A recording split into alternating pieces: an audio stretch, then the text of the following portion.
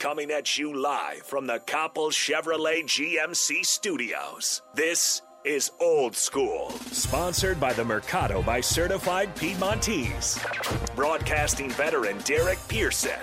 When you find something that moves that makes them smile, celebrate it. That's your task. That's your superpower.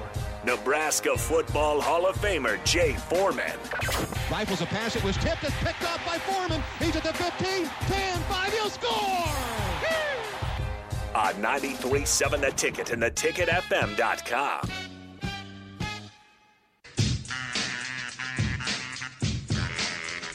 I'm not going to turn your mic on. Snuffleupagus over there.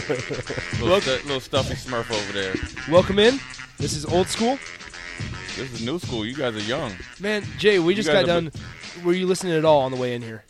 No, I was speeding and hitting the horns on the the guy that was in the minivan. Must have been reading like a 3-page long text that was going 10 miles an hour. This is very important. Yeah. 402-464-5685, Honda Lincoln Hotline, Sutter Heyman text line. Both those open for you. We will return your text. We're not like Connor Happer and those guys leave you on read. We read text. We will participate in return text, or at least Jay, they will. Jay, how do you feel about so Happer and Schaefer do a thing called the text bag where people just text in random questions and we answer them. We just had one. We call it the tip jar, where it's the same thing. People text in random questions. We answer it. How do you feel about that? You good at that? Would you do that for a segment? Yeah, I'm down like 4 flat tires. All right. I bet. 4:30. It's at 4:30? Yep. What do you want to call it? The tip drill. We'll call that the tip drill. Okay, that's the tip drill. Yeah. 4:30, everyone. Tip drill with Jay Foreman. DP just crashed in his Uber wherever he was. He said, no! Right? Whatever questions you have for Jay, Nick, and I, go ahead and ask them. And I'm not saying we're going to read all of them no, because we'll monitor it some for of you. them are dangerous, and we will not read them or answer them. But we'll get to a good portion of them. 4:30. Yeah, absolutely. I mean, we can even always take an early break. How's life, Jay? It's all good, man. I mean, look, in this day and time, anytime you get up in the morning, you got to be appreciative. You know what I mean? You got to appreciate the small things. As much as you guys sell wolf tickets and try to drive my blood pressure up, you know, I'm always appreciative to see you guys. What do we do to drive your blood pressure up? You talk too much junk sometimes. And as soon as I come in there, you walk, come around the corner. Hello, world. I'm here. Nice to see you, Jay. No, it's not, Nick. You know you want to mess with me. It's Jay, all good. What do? You come into the studio first thing every day and you pound the mic. And I say, all rise, like you should. Jay, yo, I'm not standing up for you. It doesn't matter if you do, though. Right. Rico, you know I appreciate you. You are vertically challenged. It doesn't matter. That is true. Here's what are your thoughts on Bigfoot? What? Is Bigfoot real? No. Okay, perfect. That's all we needed. Were you going to ask me about the Loch Ness Monster, too? No, it was a topic of conversation. You're wrong, but it's fine. Do you think Bigfoot is real? Yeah. Now, I will tell you this. I've seen some giant human beings coming to the state of Nebraska that, like, on flights. I'm like, dude, where – it's like there are big ogres out there that's been drinking nothing but the milk out of the cow and just eating straight meat. Yeah. And whatever vegetables they grow. And it's like that's all they've been eating. Dude, I'm telling you, it's like Men in Black where the Bigfoot can put on like the human suit and they just look like humans. That's probably what you saw. Yeah. I don't know about Bigfoot, man. That's all right. No, that's fine. And I wasn't trying to start another conversation about it. We're not doing that. We've talked it forever. But okay, so Monday Night Football last night, Vikings-Bears. What's it going to take for the Bears to win a football game? Because they're going to have to fire. To be honest with you, what they're going to have to do, and it's real tricky. So, the owner of the Bears, she is I think McCaskey family. I think it's his daughter, right? Or she's a little bit older. But they're going to have as an ownership group, really, really be involved in, one, the GM hire and make sure that this GM has either affinity or wants Justin Fields. Because you can't go get this GM that wants some, that's not the quarter. He never really thought he was good because then now your franchise is back even, set back even longer because you got to let this Justin Fields develop for at least 3 years and this year not included. So for at least 2 more years. So you got to get a GM that's built a team that has an idea of what he really wants to do to build a team, not just be like, oh oh, we're gonna take Mitchell Trubisky after like 3 games and pick him number 2, Yeah. and then just pass on Patrick Mahomes and Deshaun Watson and everything else. So you got to do with that, and then you're gonna have to get a coach that kind of that also is, whether he's a defensive-minded coach or whether he's an offensive-minded coach by trade, that Justin Fields would have been their guy if they were drafting last year. And then move along from there. And I think, really, I think their defense is pretty good. I mean, you got to think their defense played a heck of a game last night without 4 of their back-end guys and without Khalil Mack. Yeah. So, and without what is their linebacker 58? There was a first-round pick, I think, or Danny Trevathan. Yeah, he's been out, and he's like their heart and soul of their defense. You know what I mean? So, and Goldman's out, and he's a pretty good defensive lineman. So their defense is pretty solid. You know what I mean? Not even solid. Their defense is one of the top 12 in the league. Yeah. And with a better offense, you got to think they'd go up, maybe top 8. If Khalil Mack comes back. So obviously they're going to have to try to get talent around Justin Fields. Start with the line. I like their running backs. You know what I mean? I like Montgomery. Yeah. Obviously Robinson is good. You're going to have to, obviously pay him if you want to keep him. And then they're going to have to not only build through the draft, but they're going to have to, build, through free agency and not, and not overspend, and, not overpay for average players. You're going to have to get guys that can fit in the pieces. So, Jimmy Graham still has a little bit of tread on the tires. Their backup tight end is pretty decent. So it really just comes down to, I wouldn't say it's an easy fix, but it's a lot easier fix than, say, like Jacksonville. Yeah. You know what I'm saying? I was going to say that. Who has more promise as a young quarterback? Is it Lawrence or is it Justin Fields? I know I it's thought early. Justin Fields was better than Lawrence last year. I think they're probably about the same. I think Justin Fields maybe has a little bit more because of his ability to run and really, break down defense. But both, I think, are going to be good in the NFL. I think Jacksonville has the same problems. Look, you hired a coach who didn't even make the first year. Mm-hmm. He was pretty much ran the whole show. Now again, you have to get a guy in there that's going to be your true leader, which is your GM, and then build from there and build a different culture. See, I think the culture in Chicago, that expectations and the culture of Chicago, Windy City defense, tough, has been there since the day the Chicago Bears were, created. Jacksonville's a little bit different because you're in Jacksonville. Okay, number one, it's a dump, and then they've been, losers for a while. But let's not also forget Houston's in the same situation as well. Mm-hmm. That is not definitely the organization that I left, and so there's a lot of repairs that have to go on in the NFL, and I think a lot of these owners. Here's what people don't understand about these owners: majority of them, the NFL franchise, that's just kind of like their toy. That's not how they became billionaires. You know what I'm saying? Yeah. That's not how they became billionaires. Yeah, they just bought it because they wanted So to. they bought it because they thought it would be cool, and I want to be that guy to own the team, It's right? like, you can just say, like, I own an NFL franchise. Like, look at me. I'm so cool. Right.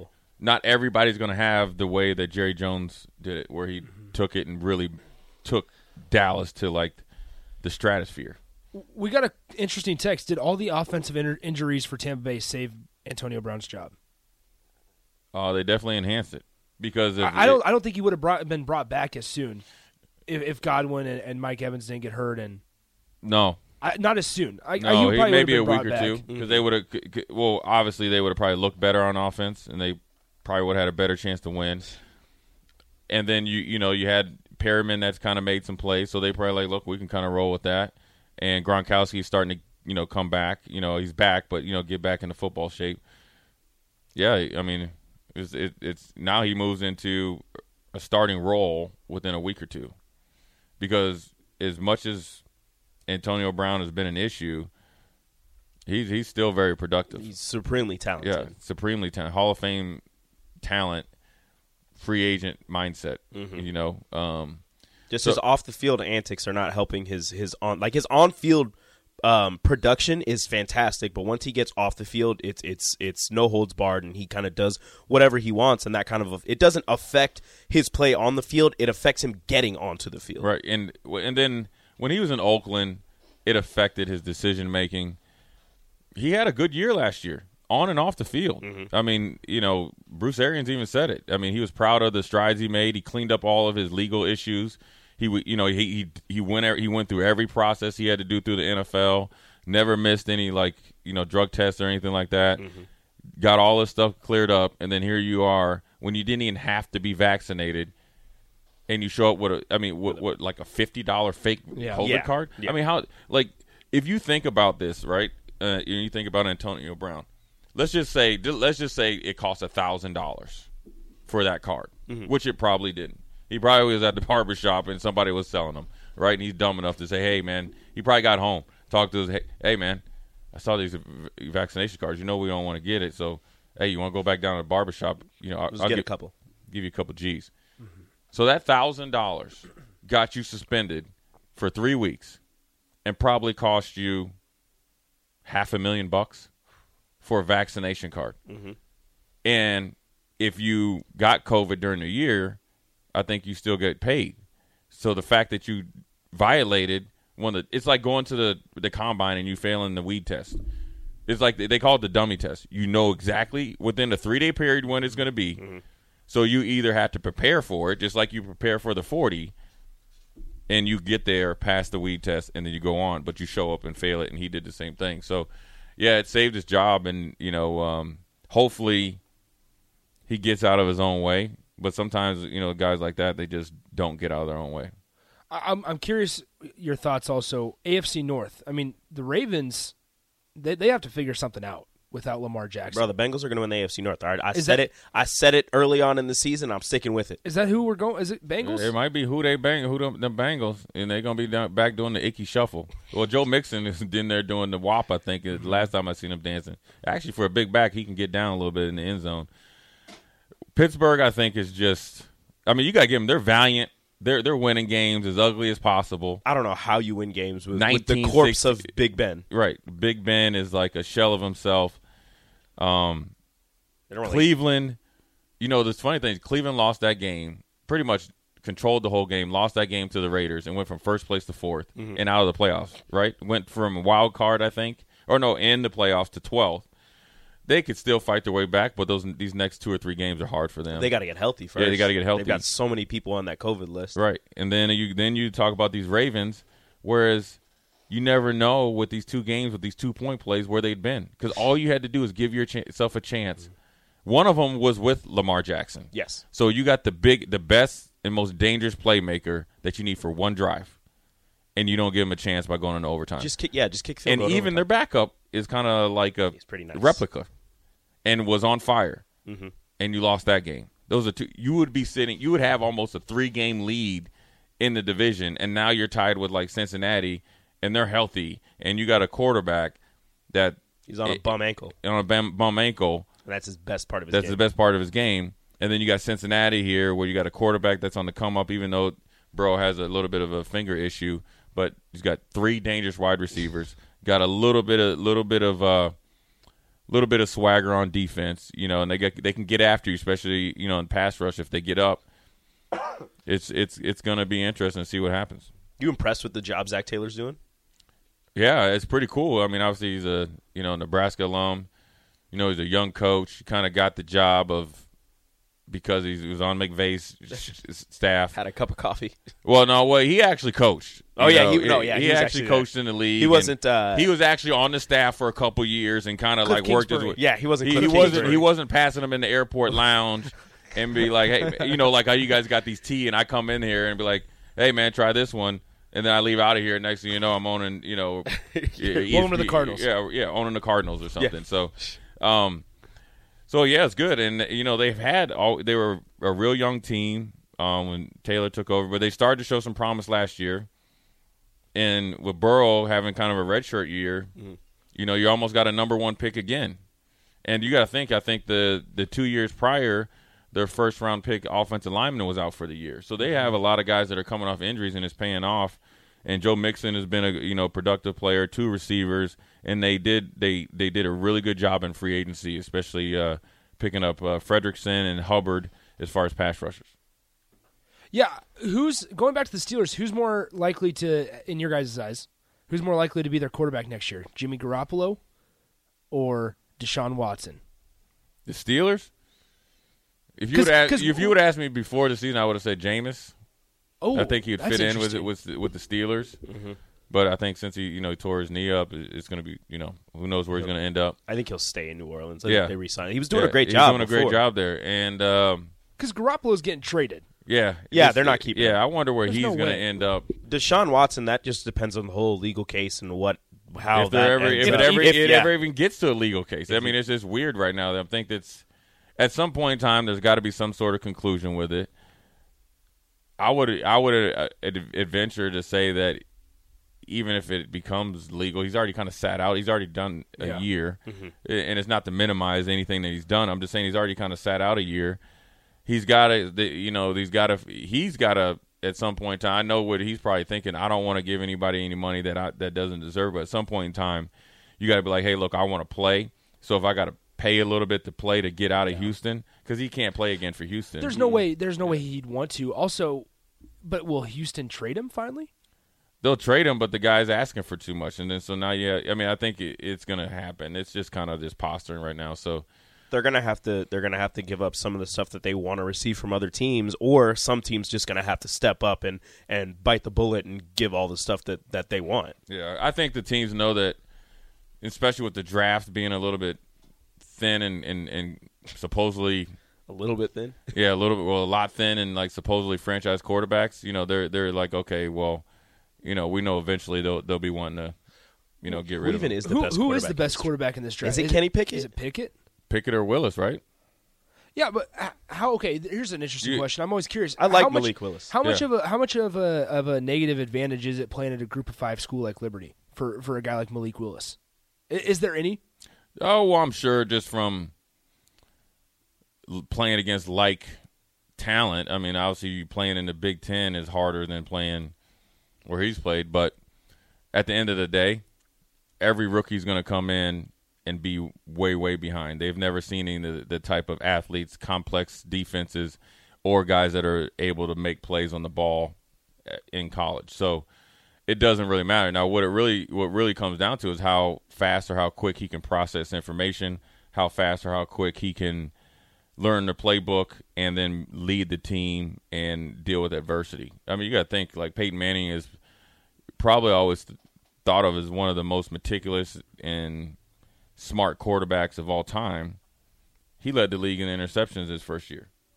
So if you think that any rookie's going to come in and not struggle, then your expectations aren't very good. Now, what you really need to look at, or always look at, is, and I do it in college as well, you can come in, make a name, or splash. Then what do you do the second and third year once people have a full year of tape on you? We saw that here in Nebraska. Yep. What do you do to get better at your position? So that's really what you see, what you get there in that second year. So, I think right now it comes down to Pickett and Willis, and both of them do things well. I think Willis might be a little bit more elusive, but I think they're both. Really, if you're ideally, you always would probably want to go number one, right? Mm-hmm. Your number one draft pick and get it. Obviously a great chunk of change, but you'd like to, maybe. If you could go to a team where they're a little bit better, you could have more instant success as far as winning, and that sets you up for a better NFL career. Somewhere in the teens. Right, because you got to think Mac Jones. For every Mac Jones, every Patrick Mahomes, there's David Carr and all those guys that, I remember seeing David Carr out there. I was like, dude, you don't have a chance in this league right now staying here because he didn't have a line. Yeah. Then when you got a line a little bit better, got a running back. Then we got Andre Johnson, and then you can have a running back, a line, or a number 2 receiver. And he's already. Then by the time that you got all that, he's already punch drunk and has PTSD from getting hit all the time. I want to go back to what you just said about how rookie quarterbacks are always behind. Is that the same for defense? Like for you, how big of a jump was it from college to NFL? I was fortunate enough that we ran NFL stuff when I got there. Does Nebraska still do that? I think yeah. And so it's a little bit easier at linebacker. Corner, that's a little bit harder as well. Because you're playing against. Every week you're going against the best dude in the Big Ten times 3 or 4. Yeah. And the number 3 receiver is probably as good as the number 1s that you're facing week in and week out. Like you've got Chris Olave and David Bell on the same field at the same time every week in and week out when you're playing in the NFL. And they might be a 3 or 4 receiver, and a guy you never even heard of. Yeah. And so corner's probably a little bit harder. I think D-line is just depends on, a lot of it comes down to, how you were coached in college, fundamentals, and what your foundation is to make that, next, step. And, also a lot of it comes down to like how much you love football and how much you want to get into the nuances of the defense, offense, or whatever you're doing. Because the same problems that kids are like coming out of high school, if they're really like football people, you don't go to you could get a little bit better at it. When you get in the pros, you got a ton of more free time, a lot more distractions. And then you're getting paid a lot more money than NIL, and then now you got to really try to compete for your spot. So then how does a guy, I don't know, Micah Parsons, he's the first name that came to my mind. How is he finding so much success right out of the gate? Well, one, he's a freak athlete. He's a superior athlete to the rest of the league, his athletic ability. Number two, he's football smart. He played at Penn State. That's linebacker U. And then Dan Quinn is putting them in positions to make plays. He's coaching them a lot like how when I was in Buffalo, Wade Phillips would put he kept it simple, and he's like, I'm putting you in a position to make plays. How big of a part is that on the coaches to keep it simple for rookies? Well, I mean that's huge. I mean, you simple, keep it simple, but then strategically, over time, add more stuff to them. Not trying to rush him too much. And it's kind of like with the Bears. Remember when Urlacher came in, they had him playing Sam. Yeah. And then he looked like he ran a 5 flat. Somehow they said, we're going to stick you in the middle and just let you just and then he looked like he was a 4-4 guy, and he ended up being a Hall of Fame player. Let you read the offense and move from there. Same thing with Michael Parsons. They was like, all right, dude, you run a 4-3? Okay, let's see if you can rush the passer. Yep. Knows about 2 or 3 moves. Ain't nobody blocked him since. Well, you just take the strengths that your players have and you try to build off of that. You don't try to take that player and put them in a spot where you want them. You take what they're good at and you just expand upon that. Right, accentuate it, and that's just coaching. Yeah, well, who does a really good job of that? Bill Belichick. Yeah, that's true. He takes guys that you never heard of and turns them into finds really out. good players. You know what the thing is that's funny about Bill Belichick? He's like 90% of the people that evaluate players. They always tell you what they can't do, right? Oh, he's not big enough, or he's not this. He looks at what they can do, and they say, "Hey, Rico, this is what you can do, and this is what I want you to do. I want you to do A and B. Now, eventually, I might need you to do. That doesn't mean you don't know C and D, but A and B is your job. Do your job. Yep. Don't try to do too much. All right, let's take a break. All right, Jay, you want to do this tip drill? Yeah, I'm ready. 4:30. All right, let's do this tip drill. Send in any thoughts that you have, any questions you want to ask Jay, Rico, or myself. Doesn't have to be sports related. It can be anywhere. Yep. We'll do that for about 15 minutes before we move on. We'll do that next on Old School. Wendy's 2 for $6 lets you mix and match some of our best items, like Dave Single with a 10-piece crispy nugs, medium strawberry lemonade with a spicy chicken sandwich, spicy chicken with a Dave Single with a strawberry lemonade, strawberry lemonade, if you're into that. Chicken Sam, crispy nugs, strawberry lemonade, Dave's, nugs, Sam. Whew. Pick what you want at a price you want. Choose wisely. Choose Wendy's 2 for $6. For a limited time, price and participation may vary at U.S. Wendy's. On the card only. Single item at regular price.